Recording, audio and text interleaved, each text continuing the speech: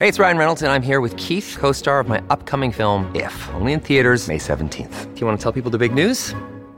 All right, I'll do it. Sign up now and you'll get unlimited for $15 a month and 6 months of Paramount Plus Essential Plan on us. MintMobile.com/switch. Upfront payment of $45 equivalent to $15 per month. Unlimited over 40 gigabytes per month. Face lower speeds. Videos at 480p. Active Mint customers by 531.24 get 6 months of Paramount Plus Essential Plan. Auto renews after 6 months. Offer ends May 31st, 2024. Separate Paramount Plus registration required. Terms and conditions apply if rated PG. O sea, mucha gente dice, ay, ¿cómo? Porque típicos estereotipos de reinas de belleza, ¿no? Que dicen, es que solamente la belleza. No, era una niña muy matada. ¿Por qué crees que hay ese estereotipo de las misses? Híjole, se ha creado con el tiempo y debido a que ha sido generacional. Sabemos cómo es la sociedad de ahora. Le cuesta mucho entender lo que realmente son las mujeres de ahora. Porque antes, te hablo de la época de Donald Trump, eran niñas que vendían, que simplemente vendían, que es parte de un trabajo, es parte de un negocio. Conforme ha pasado el tiempo, se han enfocado un poco más allá de un cuerpo bonito, de un rostro perfecto. Había muchos problemas alimenticios también debido a esto. Te quieres ver tan bien, te quieres sentir tan bien porque quieres entrar dentro de lo que está bien para la gente. Estuve a punto de morir después de una hemorragia interna. Me dicen, oye, te vamos a mandar a Turquía a otro concurso. Pero como ves, te quieres operar el busto. Resulta que como padecía bulimia, después de un mes de la cirugía... O sea, caíste en bulimia. Sí, me fui al baño, vomité, se me contrajo un músculo del lado derecho del pecho, me reventó un vaso sanguíneo. Lo primero que me dijeron fue, si es una hemorragia y no podemos tratarla, el implante se retira. Una vez que está expuesto, no se puede volver a colocar. Todo a partir de buscar esa perfección.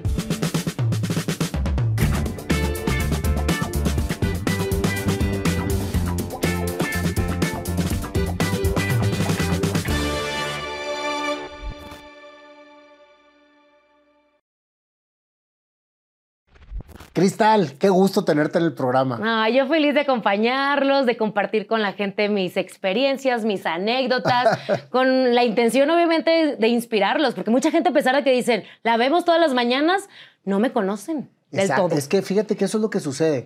Muchas veces las personas conocen al artista o conocen a la persona, a la actriz que está detrás de la cámara, pero todo lo que pasan ustedes para llegar a estar donde están, y eso es precisamente lo que trato de hacer con este programa. O sea, es irnos desde quién es Kristal, de dónde vienes, dónde naciste. Nací en Sotolamarina, Tamaulipas. En Sotolamarina. Arriba la pesca, que está muy cerca la playita allá en Tamaulipas. Sí, claro. Pero crecí en Ciudad Victoria. O sea que casi toda tu infancia la pasaste en Victoria. Exacto. Mi familia es de Sotolamarina, pero cuando empecé kinder, primaria, ya sabes, me llevaban a estudiar a la capital. Ahí crecí. Hasta hace 7 añitos aproximadamente me vine a la Ciudad de México porque gané un concurso de belleza, Nuestra Belleza México. Me fui a Miss Universo, regresé y llegué a la televisión. Soy la mayor de 4 hermanas. Mi familia sigue viviendo en Tamaulipas. Siguen siendo, están en Victoria. Sí, amo por eso. Me encanta ir allá porque obviamente me regreso a mis orígenes, pero también a visitar a la gente que amo que sigue allá en Tamaulipas. ¿Cómo fue tu infancia, Kristal? Mi infancia fue muy bonita. Dentro de lo que cabe, muy bonita. Y ahorita te voy a explicar el por qué dentro de lo que cabe. Exacto. Una niña que de verdad tenía mucha libertad, era de las que salía de la escuela, llegaba a mi casa, tenía mis vecinitos, la viví rodeada de niños, entonces hombres. Entonces, por esa razón decía, tengo toda la libertad de poder irme con ellos a, no sé, al campo, a mojarme en el lodo si quería, andar en bicicleta, jugar fútbol, futibase. Me encantaban los deportes de muy chiquita. ¿Te acuerdas de futibase? Sí, claro, por supuesto. Pero cuando se jugaba en la calle, lo que fuera, bebé leche. O sea, sí eran los tiempos de antes, era ¿verdad? Otra cosa, era otra cosa. No había aparatos, no había nada y te inventabas los juegos. Sí, incluso por eso el fútbol, porque vengo de una familia de futbolistas. Mi papá es portero de toda la vida. Ah, sí. Y mis tíos porteros, futbolistas, delantero, ¿y profesionales? Defensa. Mi papá llegó a primera con el Correcaminos, que es el equipo de allá de Ciudad Victoria. Y en ese tiempo, te hablo de los 80, si no mal recuerdo, o sea, hace un buen... Y como siempre quiso un niño, yo fui como si fuera el niño de la casa, porque era la más aventada y la gente me ve y dice, ay, pues reina de belleza. No, mi papá me crió de ese lado también como, mija, dale porque pues yo quiero la fuerza también de ¿Y son de un puras hombre. mujeres? ¿Tuvo puras mujeres? Puras mujeres. puras niñas. Entonces dijo, este es el que más voy a educar pues como la tío. primera.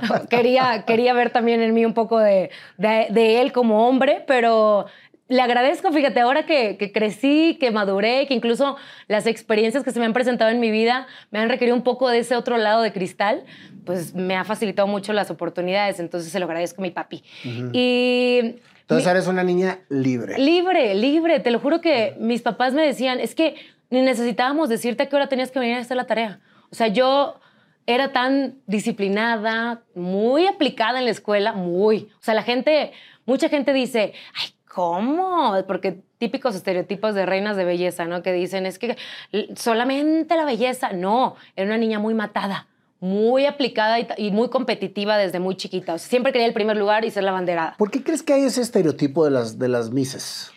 Híjole, se ha creado con el tiempo y debido a que ha sido generacional. O sea, en mi caso, por ejemplo, me tocó una etapa de los concursos de belleza donde evidentemente vas a un concurso de belleza que evalúen tu belleza física. Conforme ha pasado el tiempo, la manera de ver también a las reinas de belleza se han enfocado un poco más allá de un cuerpo bonito, de un rostro perfecto, de una mujer que camine espectacular, que tenga proyección. Ahora están viendo este lado de las mujeres seguras, que tengan confianza en sí mismas, que más allá de todo lo que transmitan en pantalla, tengan un mensaje que dar, apoyar tal vez algunas causas. El estereotipo, sabemos cómo es la sociedad de ahora, le cuesta mucho entender lo que realmente son las mujeres de ahora. ¿Por qué? Porque antes, te hablo de la época de Donald Trump, eran niñas que vendían, que simplemente vendían, que es parte de un trabajo, es parte de un negocio. Yo nunca me he quejado de eso. Yo siempre he dicho, si eres bella para comercializar en X marca, pues es como cualquier trabajo. Tal vez en otro lugar te ocupan por lo que sea, y ¿no? estás potencializando ese don para poder obtener un recurso. Pero y es ahora completamente válido. Se quedaron con eso. Entonces, en estos tiempos, como que la gente voltea a ver simplemente eso de afuera, esa estampa de afuera, y ha costado mucho trabajo tratar de romper esas etiquetas o esos estereotipos, porque tal vez desde antes las mujeres eran preparadas para hacer cualquier otro tipo de no sé, trabajos o ámbitos laborales, profesionales, exacto. Ha costado más porque la mujer ha trabajado más incluso para ver ese lado de las reinas de belleza. O sea, en mi caso, cada que pasa el tiempo y tengo la oportunidad de hablar con una reina de belleza, digo, es la plataforma adecuada para saltar a donde tú quieras porque tienes la vista o el foco de mucha gente. Digo, ¿quién no quisiera tener ese escenario para que la gente te vea?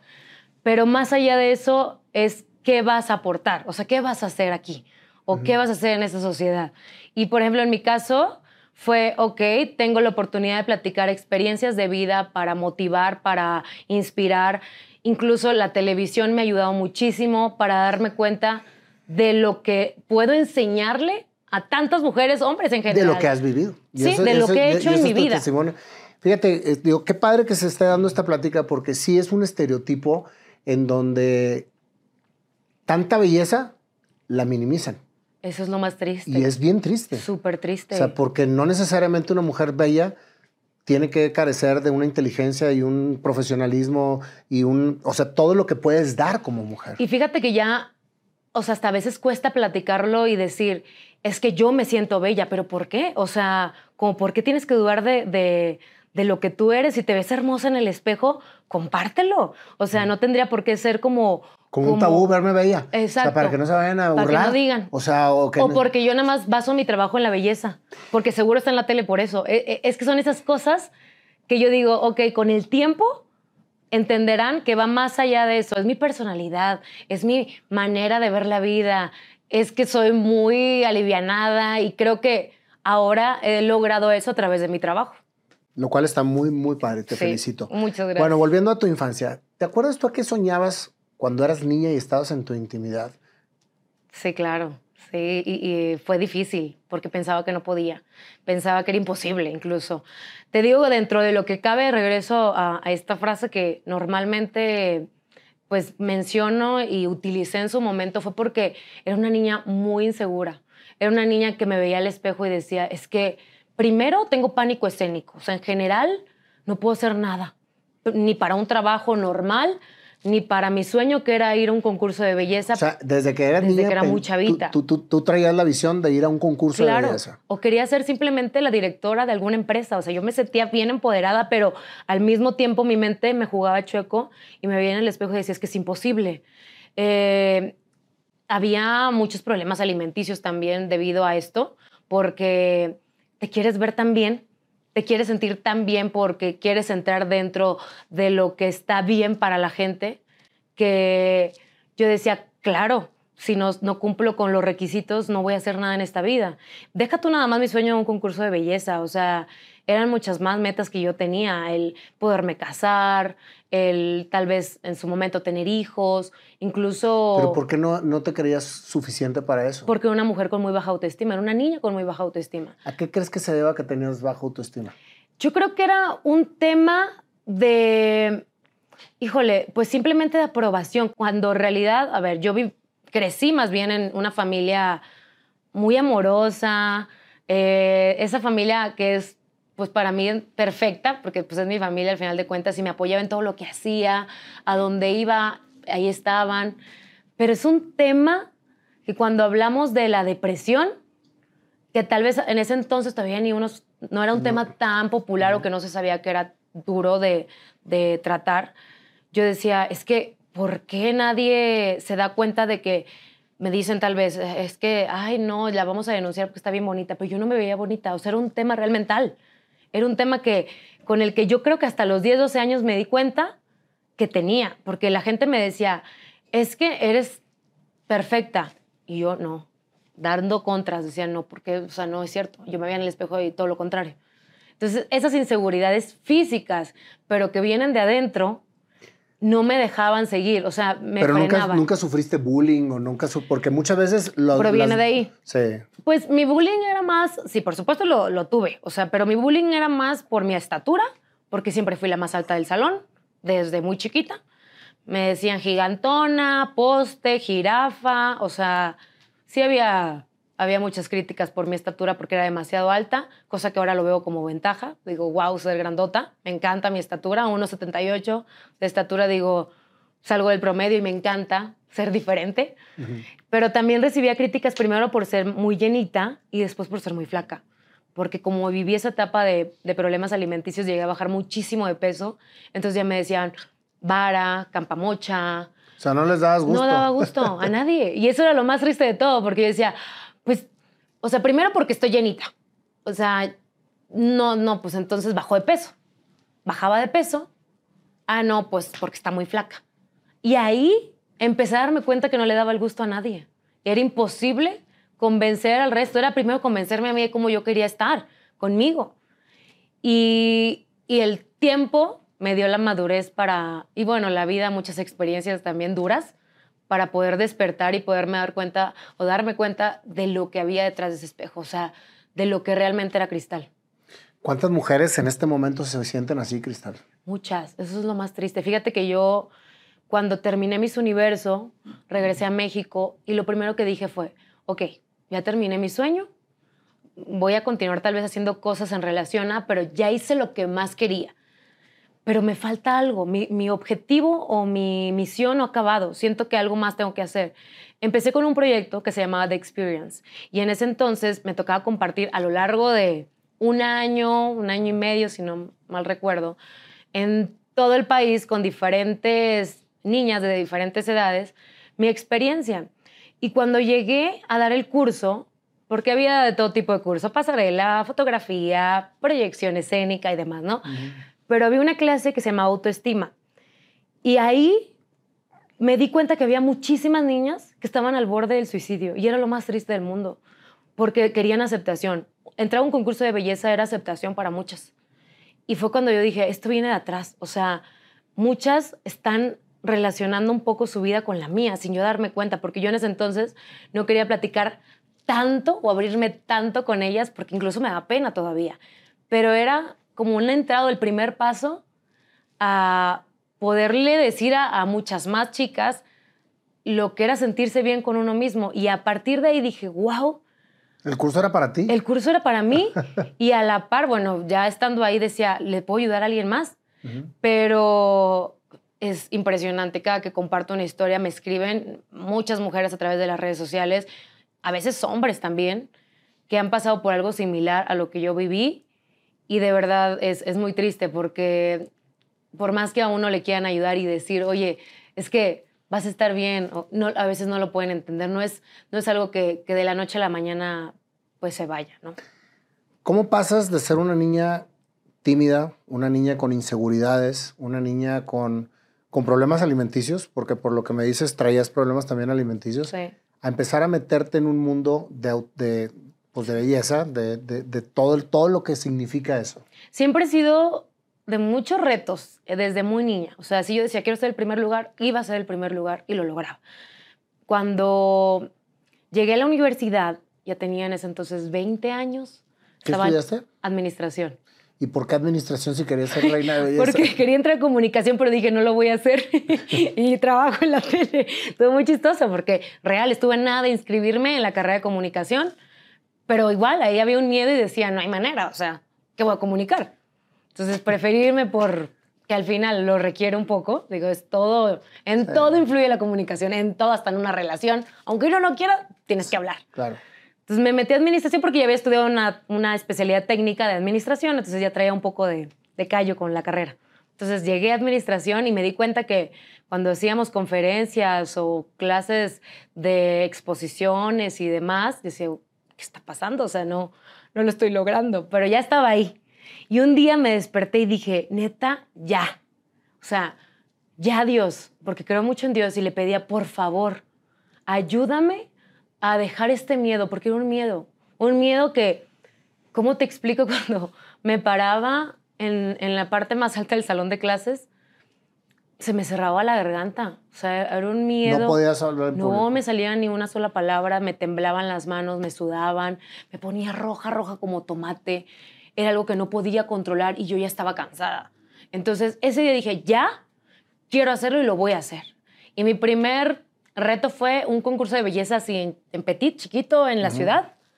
Me acuerdo perfecto que era para un partido político. Era como la reina del partido político. Y dije, bueno, vamos a empezar por algo leve. Tampoco me quiero ir tan arriba porque sabía que no era tan fácil.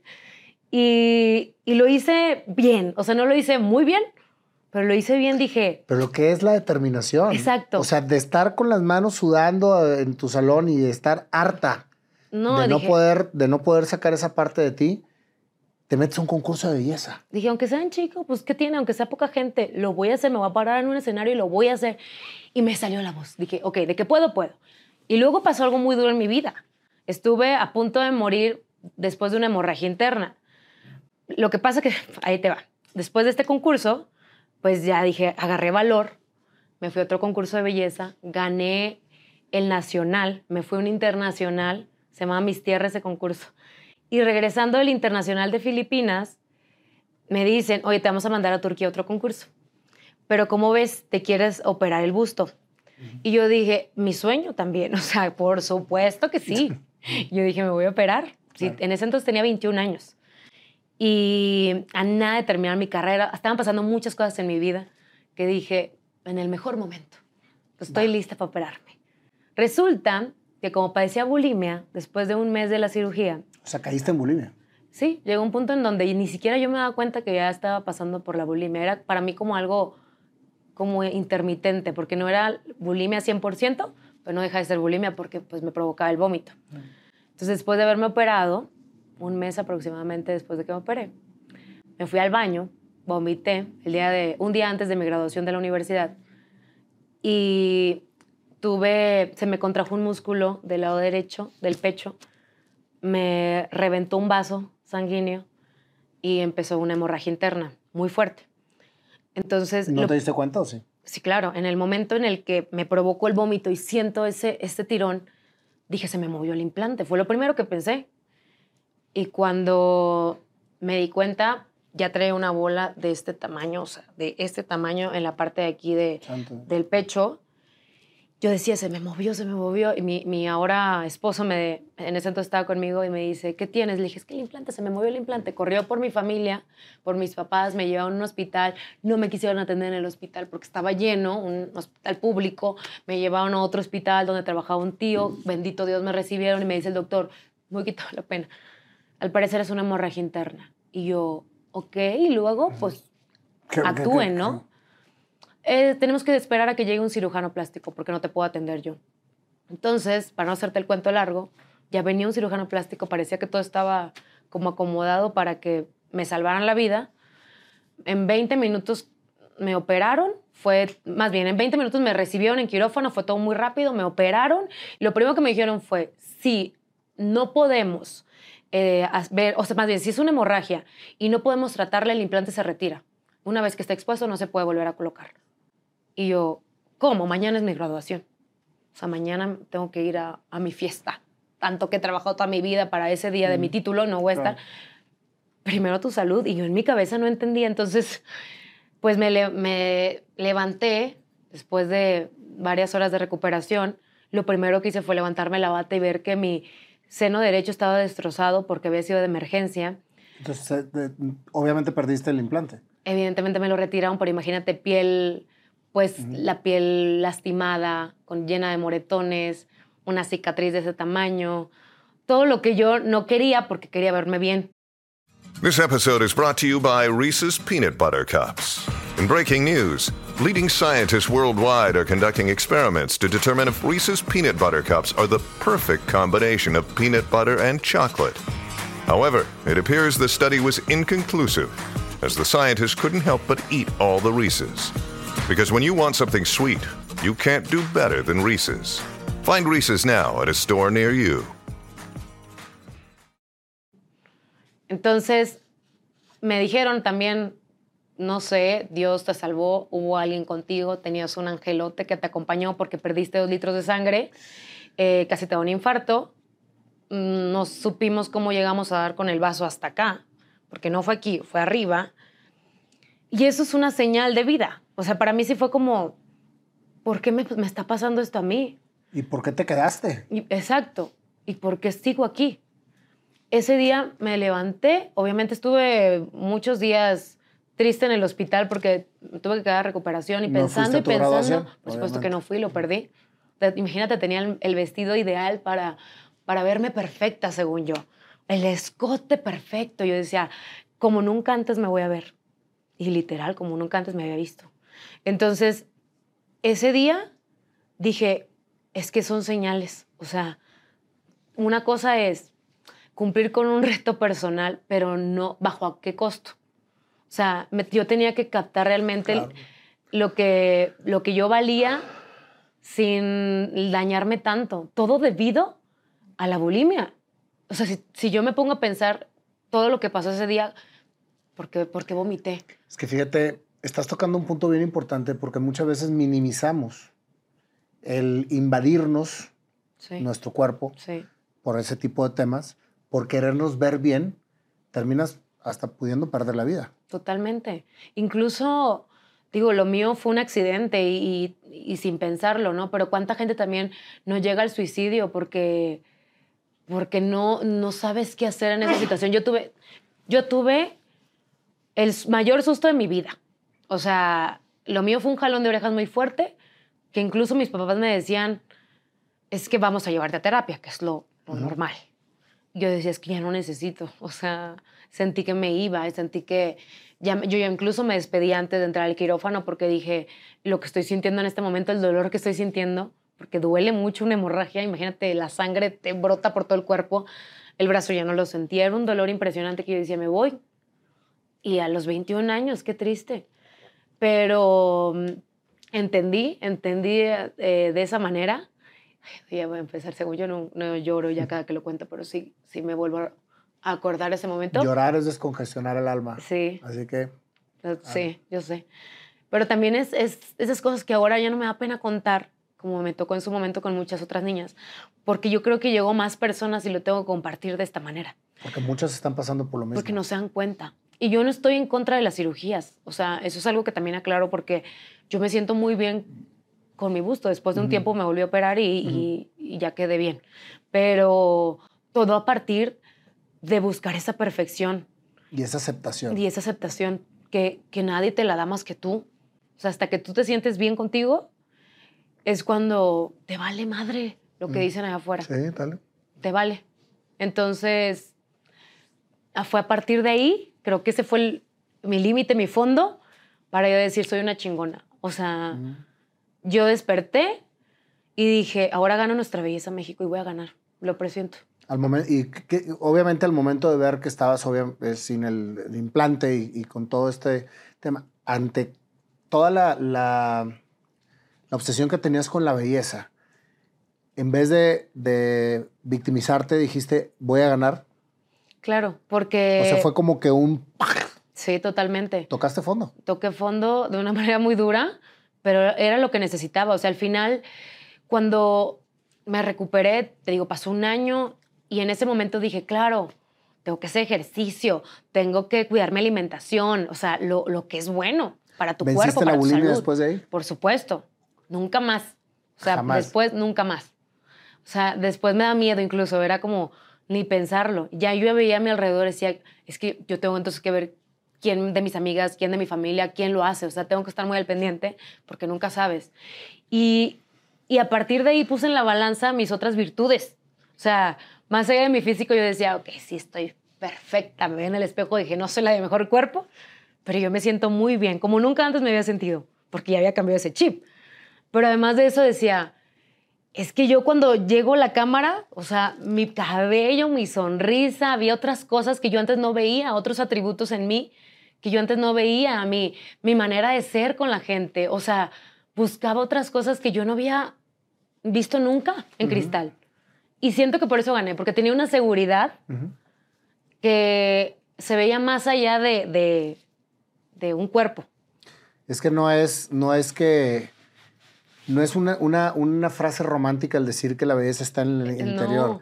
Es una realidad. Sí, se escucha un cliché, el típico cliché, pero es que es la realidad. O sea, yo ahora digo, he ganado más incluso cuando llegué a la pantalla de Venga la Alegría y me pulieron todavía más en el programa porque tenía que ser yo.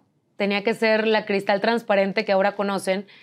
Traía todavía esas mañitas de sentarme perfecta, de mover los brazos, cosas que pues traigo de muchos años, ¿no? Porque no fue poco el proceso de reina de belleza.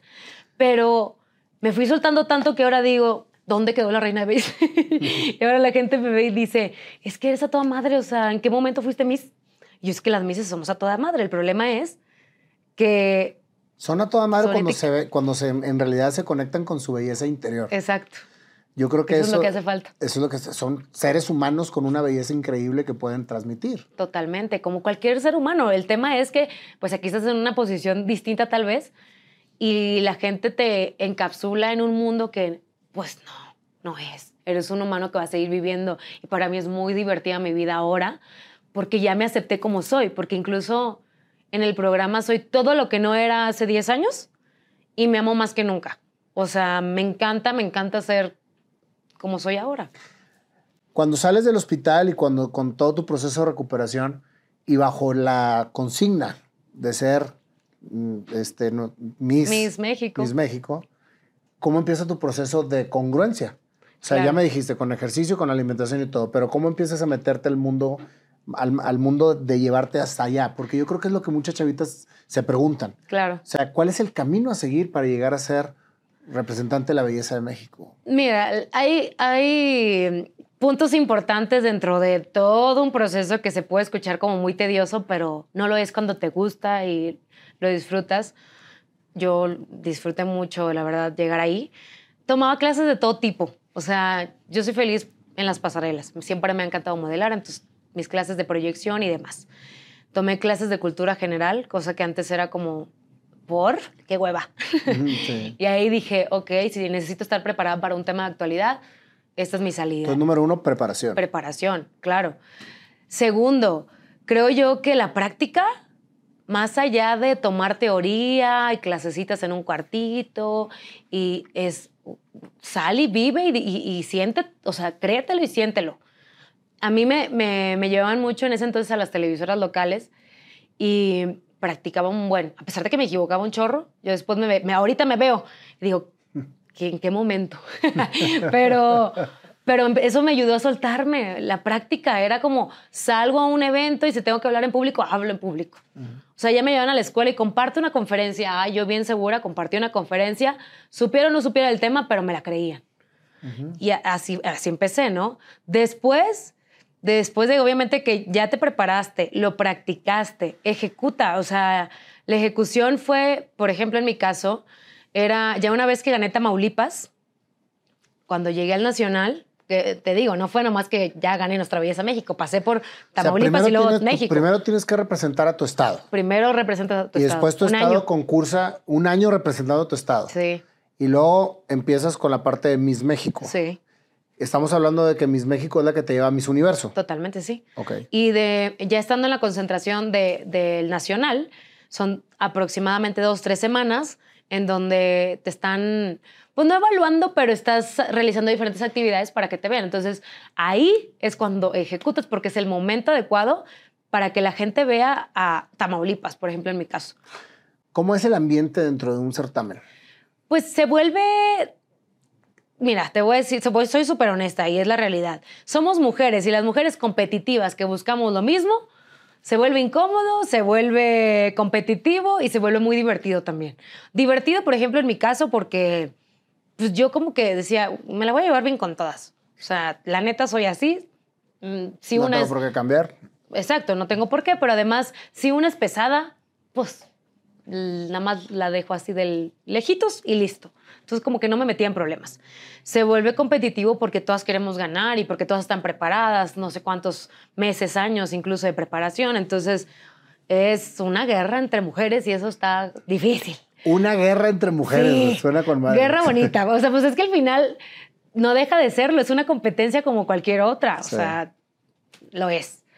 Y te digo, incómodo porque a veces ha pasado, incluso en mi año, está la típica reina de belleza que vuelve incómodo un momento. O sea, de que hay, no sé, no me cae bien esta, pues se la hago de tos. Entonces uno como que dice, ¿qué necesidad? Yo no me metí en problemas, pero pasa. O sea, no lo puedo ocultar. O sea, ¿se la hago de tos es el hago de bronca? O sea, ¿sí, directo? Sí, es como, o sea, güey, cállate. O sea, tú ni opines, ya sabes, típicas cosas Te empiezan a hacer ahí de la vida imposible. Y es una hermandad también, que por eso yo digo, va de la mano. A ver, 3 semanas compartiendo juntas, pues ya, es como una hermana. O sea, te peleas con tu hermana, te peleas con tu compañera. Pues siento que es parte de. Y pasa en cualquier trabajo, no me van a dejar mentir. No, sí, totalmente de acuerdo. Es parte de, exacto. Entonces, ya en Miss México, obviamente me imagino que te sentías súper empoderada. Perrísima. Sí, perrísima, porque ya habías llegado a lo que habías dicho que ibas a llegar. Claro. Mas no estaba en tus planes ser Miss Universo. No, para nada. O sea, la realidad es que llegué al concurso nacional, volteé a ver a todas mis compañeras y dije, en la madre, sí está bien difícil, pero puedo. Mi etapa más difícil era las preguntas. Ahí, ¿Qué año era? 2016. En 2016. En 2016. Okay. Esa etapa para mí era como regresar a mi pasado y decir, es que es aquí el momento en donde toman la decisión de que me mandan a Miss Universo o no voy a ningún lado. La etapa de preguntas, justamente lo que siempre me afectó desde muy chiquita. ¿Por qué te afectaba tanto? Por tu tema de la inseguridad. Por mi pánico escénico, exacto. Pero ya ahí en ese momento ya te habías empoderado. Sí, pero no se te olvida un poco de lo que no eras en su momento buena. Yo decía, no la puedo regar a nivel nacional. Me van a ver todo el mundo y qué oso que me critiquen. Como si había un tema de el rechazo. Y llegué a esa etapa de preguntas. No contesté excelente, la verdad. O sea, me pueden ver ahí en mis preguntas. No fue la mejor respuesta tampoco. Pero fui muy honesta. O sea, fue más lo que yo sentía, porque fue una pregunta muy fácil de... ¿Qué te preguntaron? Cómo había compartido con mis compañeras a lo largo de esas semanas. El formato había cambiado un poco porque eran retos entre nosotras. Fue así como más de... Oye, ¿y ese certamen es el que trae Trump? Ya no. Ya estaba en su momento. En su momento. Sí. Porque hay 2 tipos, hay Miss Universo y Miss Mundo, ¿no? Sí, ya son ¿Y diferentes. cuál es el bueno? ¿Cuál es el fuerte? Pues en Latinoamérica no deja de ser Miss Universo y creo que va a seguir siendo el boom acá en Latinoamérica.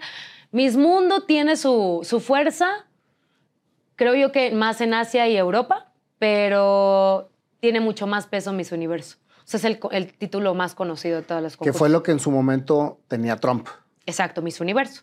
Durante muchos años, que fue cuando más vendió. Sí. Porque le iba increíble con todas las Miss Universos que elegía. Sí. Fíjate que ahora eso ha sido un tema de muchas críticas porque creen que se fue en decadencia a partir de que él se fue. No sé, que la gente opine, que diga si cree o no cree, porque ve cómo es la vida. O sea, cuando tenían a alguien con muchos estereotipos, y de repente llega la persona que quiere ver a la mujer un poco más altruista, compartiendo el mensaje, y empieza a decaer la audiencia. Estamos muy raros.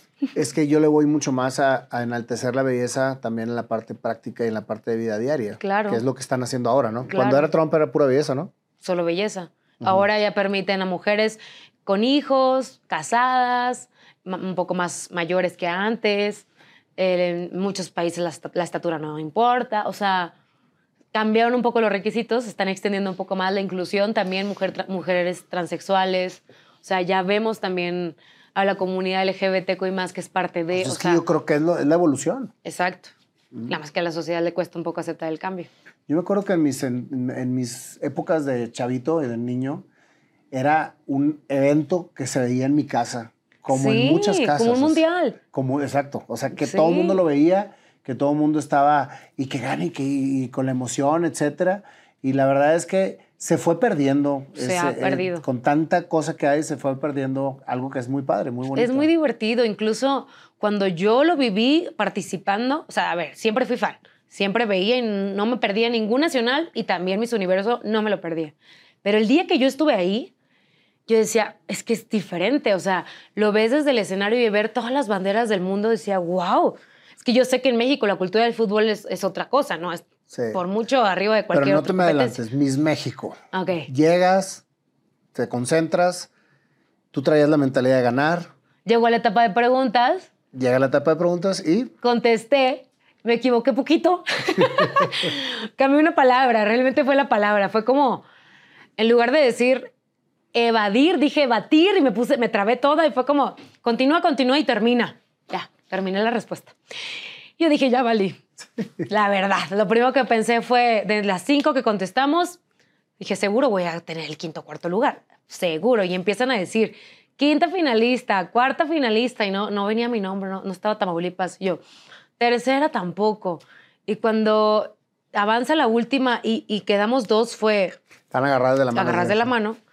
Yo dije, ¿cómo? Estoy aún a nada. O sea, ¿estoy en un lugar? ¿O ese es mi lugar de ser Miss México, de irme a Miss Universo?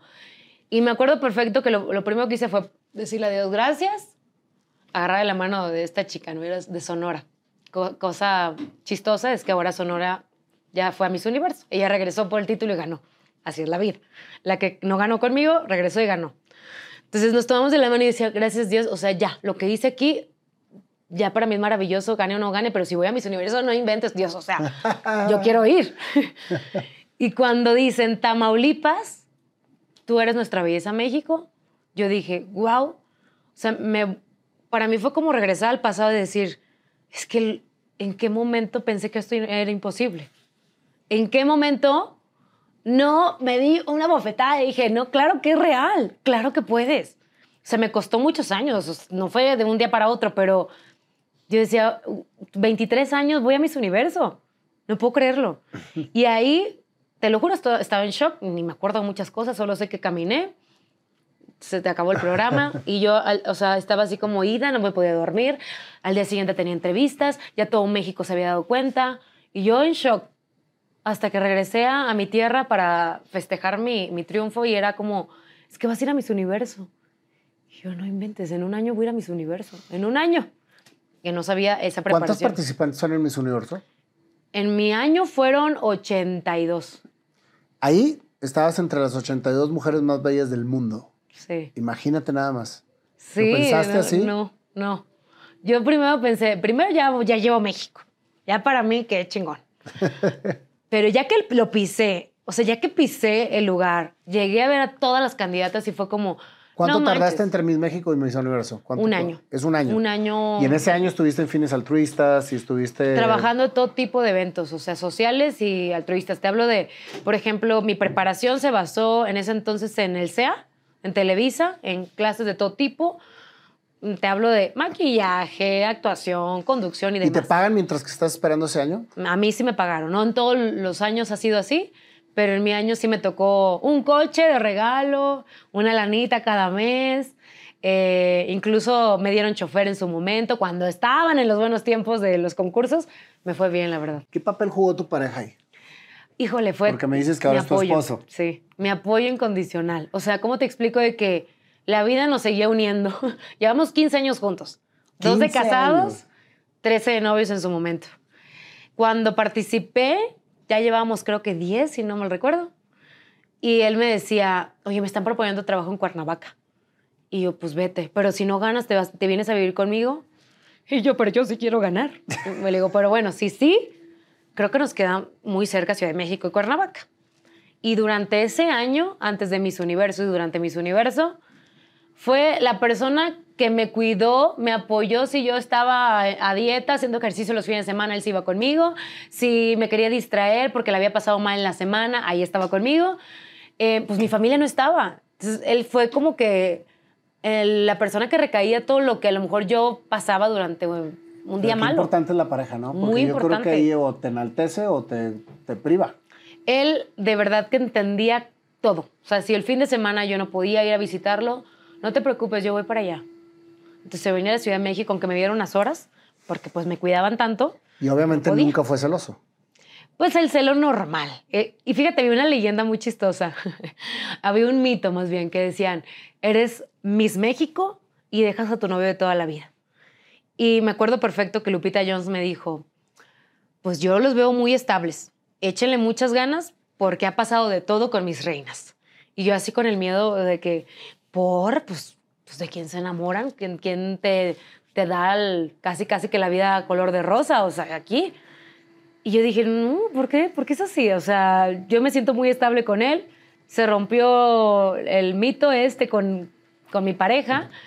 A él lo quisieron mucho en la organización porque decían, es que él siempre está en cualquier cosa que tú tengas que hacer. O sea, unas fotos, evento social, incluso altruista, él iba y ayudaba. Él anduvo conmigo en todo, entonces eso me funcionó muy bien. Qué increíble, ¿eh? Porque Sí. regularmente, cuando eres muy bella, tienes obviamente el doble de celos de la persona que está contigo porque le causas inseguridad. Claro. Y el hecho de que no lo denotara y que te apoyara y que estuviera y que etcétera, eso habla de la confianza que tú le das. Claro, sí. Porque yo creo que sí, ahí es vital, porque me imagino que te han tirado la onda hasta el cansancio. Pues fíjate que yo decía, es que me va a llover. No, hombre, ni siquiera era tanto. O sea, Bueno, es que también escuchaba otras historias. intimidas a las personas. Tal Ese es vez el mal sí, de la tal bella. vez O sea, el sí. mal de la bella es que regularmente, o no te ha pasado que dices, oye, ¿por qué no se me acercan y se le acercan a la Sí, chaparrita? sí. O se le acercan a la otra niñita que pues no está tan agraciada. Como dice el dicho, la suerte de la fea, la bonita la desea. De acá fue viceversa. O sea, me tocó. Pero es que mira, era como que, no, tal vez sí, pero yo ni me daba cuenta. O que no me quería dar cuenta, tal vez porque estaba tan enfocada en lo mío, que si me llegaba un empresario, un político, una persona de la farándula, estoy tan distraída, te lo juro, soy muy distraída y es como... No, y estabas sé. en tu rollo bien enfocada con tu pareja. Totalmente. Que también se vale, eso también. Yo cumplía en mi evento y vámonos. O sea, pedía que ya me llevaran, porque yo no era de convivir con nadie ni nada. Y mis fines de semana eran con él. Entonces... Qué padre, no, felicidades, súper bien. Porque Muchas gracias. ahí es un doble reto. Sí. O sea, el entrarle a un certamen con pareja se No, me hace es que es otro mucho rollo. más complicado, porque la mayor parte de las que están no tienen pareja. No, y además, a ver, vayamos también a este lado. Obvio, el señor le costó entender también este rollo que es ahora voy a ser figura pública. Eso sí le costó. Era como más de, pero ¿por qué tienes que cuidar esto? ¿Pero por qué no puedes ir acá? Pero yo, porque amor, tengo un contrato con una organización. Entonces, bueno, pero como chavitos, en ese entonces, pues los dos chavitos era como, pero ¿por qué no podemos ir al antro? ¿Pero por qué? Y yo, porque no me dejan. Porque tengo que cuidar mi imagen. Entonces, nos costó un poquito, pero la verdad, él veía mi ilusión puesta en ese proyecto, lo entendió perfecto. Lo único que se hizo para amarrarme fue mi anillo de promesa a los 10 años, que es este. Mira. Ya el otro fue de compromiso y el otro de bodas. Me amarró 10 años de novios. Dijo, antes de que se me vaya por si las dudas, le doy el anillo. Ahí va.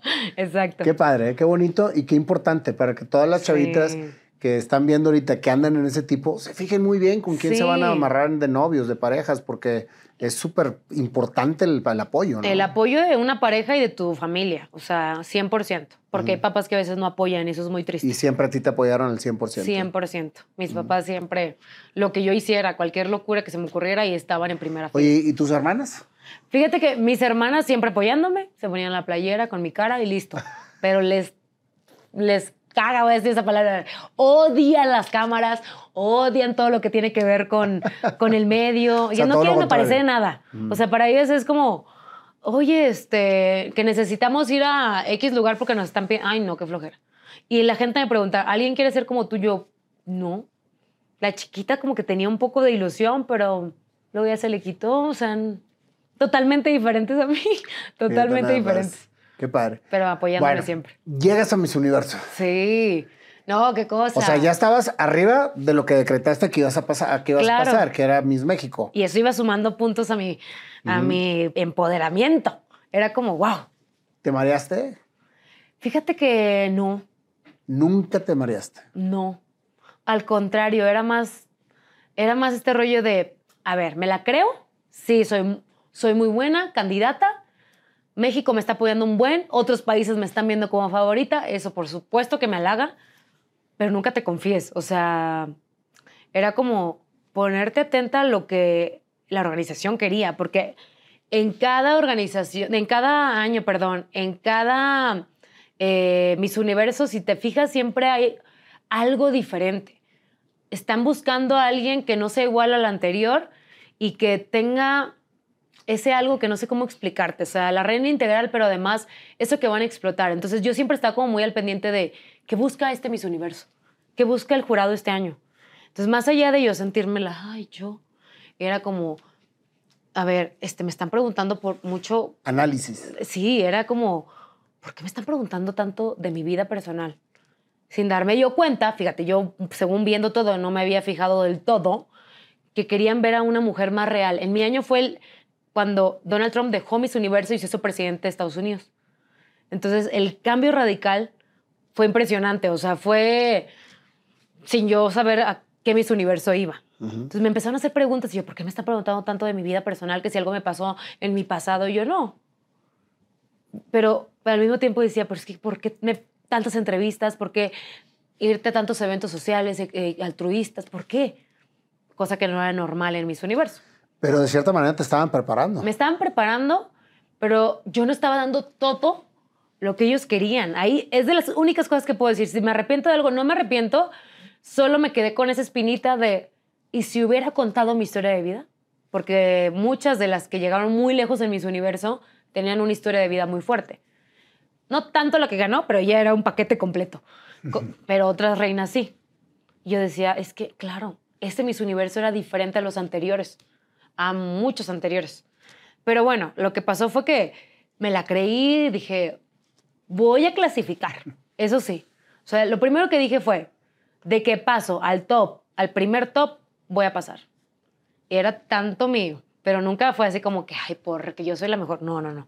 Era más este rollo de lo siento, me vibra. Algo me dice que sí, porque me lo merezco, porque me ha tocado de todo. Y ese año también cambió el top. Por si no me entienden mucho, si no conocen tanto el formato, normalmente son 15 o 16 semifinalistas. Y en mi año, ha sido el único año que ha pasado esto, se cortó a 13. Y en el momento de 85 a 13. Sí. Y en el momento que avisaron eso, todas estaban muy tristes y decían, es que ¿cómo? Nos están quitando 2, 3 lugares. Y yo, pues, ¿qué tiene? ¿Vas a estar ahí? Sí, vas a estar ahí. Y yo voy a estar. Me vale que sean 13, yo bien segura. Y en el momento en que empiezan a dar los nombres de las que van clasificando para la siguiente ronda, yo decía, yo voy a estar. Y lo primero que pensé fue, si le hablaban a Estados Unidos por el tema de países en ese entonces que había diferencias por Trump, yo dije, yo voy a estar después de Estados Unidos porque tiene que verse, yo pensando más allá, ¿no? esta unión entre dos hermanas en Miss Universo, Estados Unidos y México. Cuando están clasificando, ya estaban dando el nombre de... No, y aparte los países estaban en conflicto. Y en ese entonces en conflicto, exacto. Y cuando dicen Estados Unidos, dije, sigo yo. Dicho y hecho. ¡México! Y ahí voy. Y yo, sabía. Y está la foto con la de Estados Unidos, te agarras de la mano y pues se hizo viral. ¿De ahí? Y de ahí a 9. De 13 a 9. De 13 a 9. ¿Y también llegaste? Y llegué al 9º. Pero fíjate que estuvo muy chistoso porque ahí empecé otra vez como a irme a este rollo, porque era la etapa de traje de baño. A mí me costó mucho tiempo, muchos años, usar un traje de baño por mis inseguridades. Sí. Pero justo en esa etapa, pues imagínate todos mis recuerdos y mi pasado en relación a mi físico. Para mí esa etapa era de las más importantes porque era esa proyección de seguridad más allá de cómo me veía, pero sí sentirte bien con tu cuerpo para hacerlo perfecto y mostrar esa actitud y demás. Hey, it's Kaylee Cuoco for Priceline. Ready to go to your happy place for a happy price? Well, why didn't you say so? Just download the Priceline app right now and save up to 60% on hotels. So whether it's Cousin Kevin's Kazoo Concert in Kansas City, go Kevin, or Becky's Bachelorette Bash in Bermuda, you never have to miss a trip ever again. So download the Priceline app today. Your savings are waiting. Go to your happy place for a happy price. Go to your happy price, Priceline. Llegué a esa etapa y yo dije, me dio una colitis nerviosa horrible con una panza de este tamaño y que yo decía, Dios mío, ¿por qué? Pues nervios. Estaba súper nerviosa, todo era mental. Y dije, pero tengo que hacerlo, o sea, me va a ir bien. Salgo un poco friqueada, la verdad. Si me ven, es como, no di mi 100 como en una semifinal, pero sí lo hice. Y yo dije, bueno, aquí ya está más difícil. De 13 a 9 y de 9 a 6 y ya de ahí a la ganadora ya se vuelve más pequeño el grupo. Pues cuando va nombrando otra vez, dicen México, yo no inventes, pasé a las 9. La etapa más difícil para mí, dentro de las más difíciles se vienen las preguntas. Yo decía, bueno, ya, di un paso. O sea, ahí es donde me di cuenta, claro, perfecta no soy. Estás en las 9 mujeres más hermosas del mundo. Sí, 2017. Ya era 2017. En 2017, sí, un año después. Ya de ahí ya no pasé el top 6. Pero me quedé con un buen sabor de boca. Incluso yo dije... ¿Qué te faltó para pasar? Es más, ¿qué te faltó para ser Miss Universo?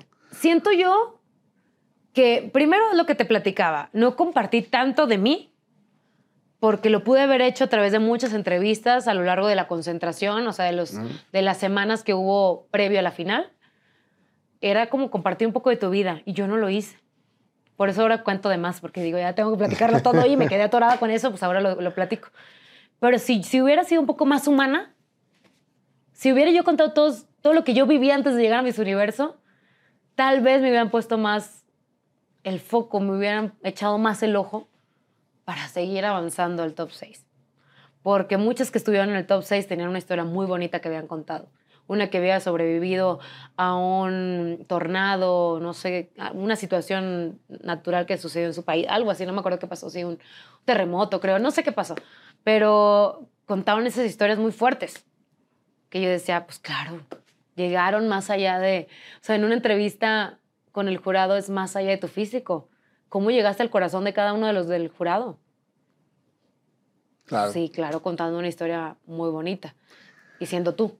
Qué increíble, porque creo que cada una de las etapas que has vivido en tu vida te han llevado a entender cuál es tu misión en la vida. Claro. Y tu misión no era ser Miss Universo. No. Tu misión era encontrarte a ti misma. Totalmente. Y compartirlo y no quedarme con ello. Eso creo, dentro de lo que he escuchado. Sí, totalmente. Sí, justo, pues obviamente yo quería ganar. Mi sueño siempre fue tener esa corona y un año, imagínate, en Nueva York, viajando por el mundo.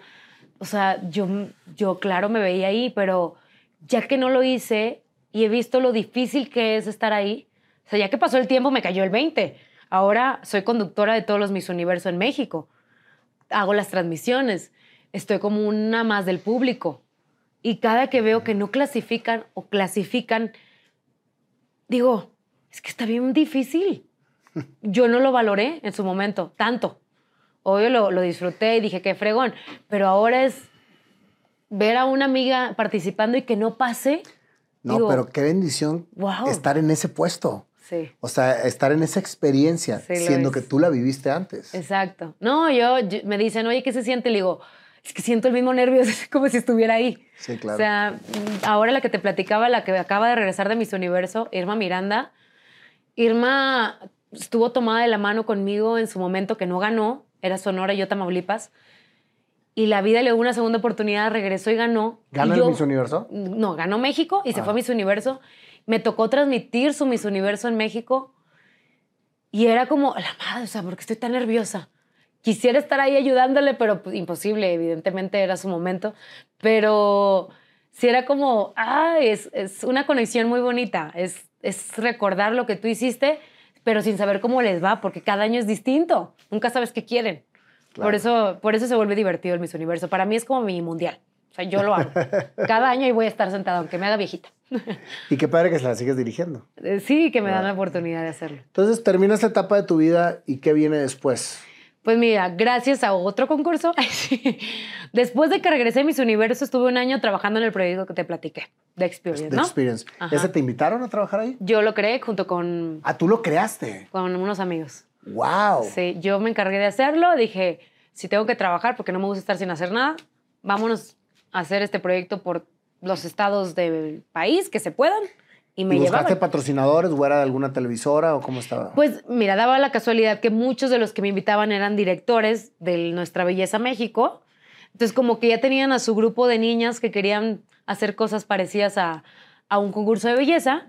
Y entonces nada más les presentaban mi nombre. Y yo iba llegando a Miss Universo, pues siento que eso jalaba un poco. Y empezamos a tener como esos directores o representantes de cada ciudad, de diferentes estados, y ellos coordinaban todo, con patrocinadores o sin patrocinadores. Dependía de ellos. Yo nada más vendía el paquete y listo. Entonces, esa fue mi chamba durante No estabas un año. Involucrada, estabas más bien comercializando. Exacto. Sí, ese era mi plan desde el inicio. Pero después se dio la oportunidad en Azteca porque Televisa dejó Nuestra Belleza México. Y Lupita Jones vendió el proyecto ahora como Mexicana Universal en TV Azteca. Cuando eso pasa, me propuso como conductora. A ver, yo en mi vida había tenido tantas experiencias de conductora. ¿Te temblaban las piernas cuando ibas a la escuela? No me inscribí en comunicación porque dije, ¿qué voy a andar haciendo ahí? Y cuando me dijo yo, bueno, pues de que decidan y acepten. O sea, una cosa es que ella quiera y otra cosa es que me acepten. Y dicho y hecho, me presentó con los directivos. Yo quiero que ella sea. Acaba de llegar de Miss Universo, sabe perfecto cómo es. Me hicieron la entrevista, Fui la primera conductora de Mexicana Universal en TV Azteca. En ese entonces junto a Brandon Peniche. Y grabamos una versión reality del concurso. Se hizo durante 2 años o 3. Ay, ni me acuerdo. Pero a partir de ahí me conocieron en Azteca. Pero pues era mi mero mole. O sea... Yo decía, pues sí, claro, yo me sé todas las etapas, sé cómo tienes que entrevistar a la familia, a las niñas, porque pues ya sé qué sienten, un poco de lo que sienten. Era más reality, entonces era también como jugar un poco a este rollo de la más deportista, la que mejor modela. Y era algo que yo ya me sabía, decía, es que me llegó como anillo al dedo. O sea, no tengo la experiencia, pero le sé. Pero está bruto. Y después de ahí me invitaron a Venga la Alegría y ahí me quedé. Así fue tu incursión en la televisión. Qué increíble. Fue muy chistoso, muy rápido. Qué increíble. Me siento muy bendecida por eso. Pero fíjate cómo tú querías ser comunicadora y estar en un certamen. Sí. Estuviste en un certamen, en varios, y la comunicación se te dio por ese certamen. Entonces, sí, como que tenías dentro de tu visión de vida, tenías las dos partes que eran, sin saberlo tú, eran las que juntas iban a hacer lo que realmente te apasiona hacer. Me apasiona, me encanta, es impresionante, de verdad. La gente ahora me dice, es que no te creo. O sea, yo hablo un chorro. No, y ahora no me he dado cuenta. Y yo, cállame o yo te entrevisto. Pero te lo juro que sí, es como, pues no sé, a lo mejor todo lo que no hablé durante mucho tiempo. Sí, claro. Ahora ya me suelto, pero... ¿Nunca volviste a sentir terror escénico, ni pena? Ah, no, claro, o sea, lo normal, pero ya no a ese punto de quedarme sin uno. Ahorita, por ejemplo, si sales cada vez que sales al programa conduciendo, ¿sales con toda la seguridad del mundo o de repente sientes nervios? No, de repente sientes nerviosito, depende del tema, pues hay temas fuertes que tratar y no la quieres regar, entonces, porque aparte, mi imagen sí es muy de mucha espontaneidad, o sea, si se me sale algo, pues se ríen y ya. Pero si es un tema serio, no la riegues. Entonces, me preparo. Incluso cuando me preparo de más, me pongo más nerviosa. O sea, lo mío es improvisar. No es tanto de esto. En mi cabeza se me va todo, entonces me pongo muy nerviosa. Estoy igual. Te lo juro. Yo todo es improvisado. Yo prefiero. Porque si tengo un mapa conceptual aquí, estoy ida. No sí, y luego te confundes y cambias y esto y lo otro, etcétera. Sí, Entonces, pero sí está muy chistoso porque el nervio, pues si se va, ya ¿para qué? Y ya tienes 2 años de casada. 2 años, en agosto cumplo 2. Felicidades y felicítame a tu marido porque es un ejemplo. Sí. El de perseverar con tu pareja, el estar con ella, acompañarla a cumplir sus sueños. Sí. Y me imagino que si está contigo después de tantos años es que tú eres igual con él. Totalmente. O sea, son muy parejos. Y aparte tantos años han sido por diferentes etapas, o sea, todo ha sido muy divertido. Ha sido como que la Kristal de antes, la Kristal del medio, la Kristal de ahora y así como que un cambalache no nos hemos aburrido de nosotros porque han sido tantos años que es como, ¿cómo le han hecho? Pero todo debido a esas transformaciones que hemos tenido cada uno en su carrera.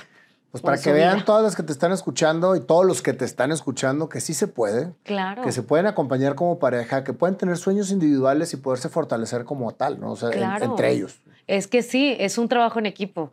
Es lo más bonito, lo más cómodo, lo que más te da seguridad, es como ese brincolín. Ese es el amor, porque cuando hay tantas cosas buenas y fuertes, claro, las que son retiros de tu depósito emocional se soportan más tranquilamente. Sí, porque la pasas mal, obvio, pero por supuesto, porque somos humanos, rápido. Pero finalmente estamos en un camino en el que estamos complementándonos de una manera maravillosa. Sí, por eso sigo casada. Eso. Pues muchas gracias, Kristal, por tan bonita historia. La verdad es que vas a inspirar a mucha gente.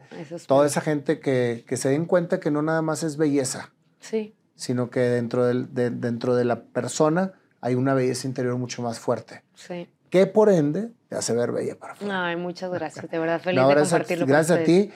Y pues como ya es una tradición nuestro programa, Ajá. te vamos a regalar algo que no te esperas. Ay, ¿qué? Me encantan las sorpresas. Ay, sí, ¿qué es? Te vamos a cantar tu canción de tu historia improvisada al 100% en este momento. Ay, vamos a ver qué es lo que nos trae el panda.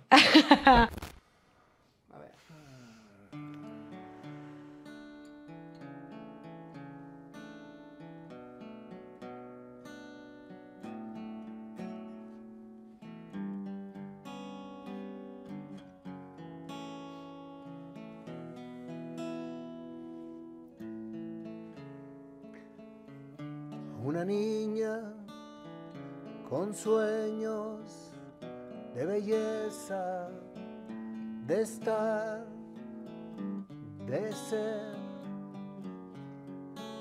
en su interior. Una niña que a pesar de ser hermosa se sentía con carencias para lograr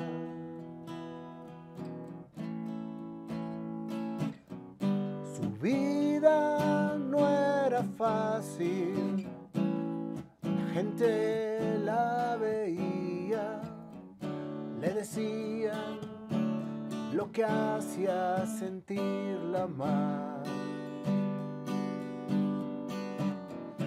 Al verse en el espejo, no se la creía, pero sus sueños eran más fuertes que su realidad. Así creció Kristal, con las ganas de ser y luchando con su alrededor, pero creciendo en su interior. La vida pasó y a un certamen se metió. Un partido la llamó y ahí todo empezó. Con el amor que sus padres le tenían, hacía que Kristal se fortaleciera. no estudió comunicación porque no la iba a hacer, según ella. Pero lo que sucedía es que estaba preparando su camino. En esa etapa de tu juventud, en donde tenías tanta inseguridad, en donde no te aceptabas como eras, ni te amabas como eras, estabas realmente fortaleciendo tu interior para lo que te tocaría vivir. Es increíble cómo muchas veces no estamos conscientes de lo que Dios nos pone enfrente y que los va haciendo cada vez más fuertes. Pero eso era precisamente lo que tú estabas capitalizando en ti. A veces enflacabas, a veces engordabas, pero no era lo exterior, era lo que realmente estabas preparándote interiormente. Era prepararte para amarte y para hacer lo que realmente venías a hacer a la vida. En tu vida llegó un gran ser que te empezó a acompañar y a dar seguridad en todo lo que te proponías y que ahora es tu esposo. Con esa fortaleza de tu familia, con una gran pareja, empezaron a suceder las cosas y empezaste a cada día ser mejor. Hubo un momento en tu vida en que Dios te dio una gran lección, en que tenías que pisar fondo para darte cuenta de todo lo que valías, para darte cuenta que tu salud estaba por encima de cualquier belleza exterior. Porque ¿de qué sirve la belleza si interiormente estás vacía? Y con ese suceso, tu vida empezó a cambiar. En la cama del hospital, al verte lo que había sucedido, lo que tú habías provocado, era tu más grande lección. Ya no tenías esa perfección, pero te hizo entrar en razón y en ese momento entender que tu vida empezaba otra vez. Decretaste que serías Miss México. Te visualizaste lo que tenías que hacer y el sueño se cumplió. Miss México llegó, fuiste ella la que ganó, pero el más grande premio fue amarte a ti mejor. Vencer los trastornos de alimentación, llevar una vida amándote a tu ser con inspiración. Eso te llevó a un grado más, Miss Universo a México representar. ¿Quién iba a pensar que la niña que se trababa al hablar, pasarelas encantando al alrededor, siendo tú la que brillabas, latiendo tu corazón? Llegó Miss Universo, lo habías logrado. Ya la preparación que habías tenido entre Miss México y Miss Universo fue algo que realmente era tu preparación. Era terminar de cerrar todas esas emociones que todavía estabas entendiendo, transmitiéndole a otras chamaquitas, a otras muchachas, a la gente que estaba a tu alrededor, por lo que habías pasado para poder estar donde ibas a estar. Y eso creo que fue la mejor preparación que Dios te pudo dar. Porque a cada persona que le transmitías tu testimonio, hacías que se fortaleciera su entorno. Y eso es precisamente la misión que tenía Dios preparada para ti. Quizás entre los certámenes de belleza y entre todo lo que te hizo crecer, te estaba preparando tu verdadera misión. Llegó Miss Universo y fue toda una emoción. 85 mujeres a nivel mundial compitiendo y tú eras una de ellas. Esa niña a la que le decían la vara, esa niña que se atoraba al hablar, estaba por competir representando a su país con toda la seguridad y con sus miedos, pero siempre confiando en lo que eras, una gran mujer. Al momento de la contienda, fueron quedando cada vez menos. 13, 9, y tú con la mente totalmente fría para lo que seguía. ¿Qué sucedió? Que el 9 no pasaste, pero te encontraste con lo que Dios tenía preparado para ti. Regresaste a México siendo la representante en Miss Universo. Y lo que siguió después fueron tus experiencias que ahora te tienes siendo lo que eres. The experience. Llegaste a ser comunicóloga. Lo que querías ser. Y pasaste por todas las pasarelas que querías tener. Entonces cumpliste tu sueño de niña. A la televisión fuiste a dar. Ahora representas a esas contendientes a la belleza. Narras Miss Universo y vuelves a vivir esa emoción y esa experiencia que cada vez que la vives vuelves a fortalecer lo grande que eres. Ahora, en Venga la Alegría, total y completamente tú. Todo lo que aflorabas, todo lo que afloraste, ahora todos los días lo haces. Casada con ese hombre que te acompañó durante tantos años y siendo siempre el orgullo de una mujer mexicana que nada lo paró, que si estuvo al borde de la muerte fue para renacer y ser mejor.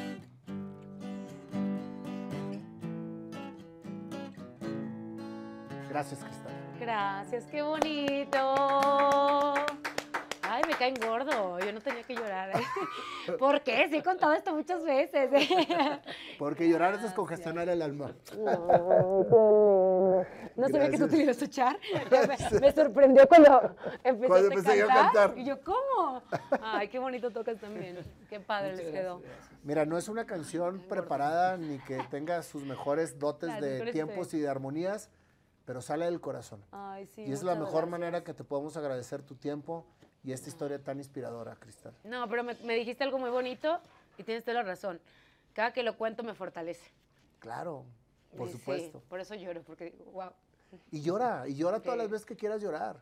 Llorar es descongestionar el alma, acuérdate. Muchas gracias. Gracias a ti, Kristal. Muchísimas gracias por tu tiempo y por esta gran historia. Ay, gracias. Mando un besote a toda la gente que nos ve, nos escucha. Gracias a ustedes. Gracias, Panda. Gracias, de verdad. Me encantó. Quiero grabar esa canción. Ándale, grábala. Grábala cantando tú. Gracias.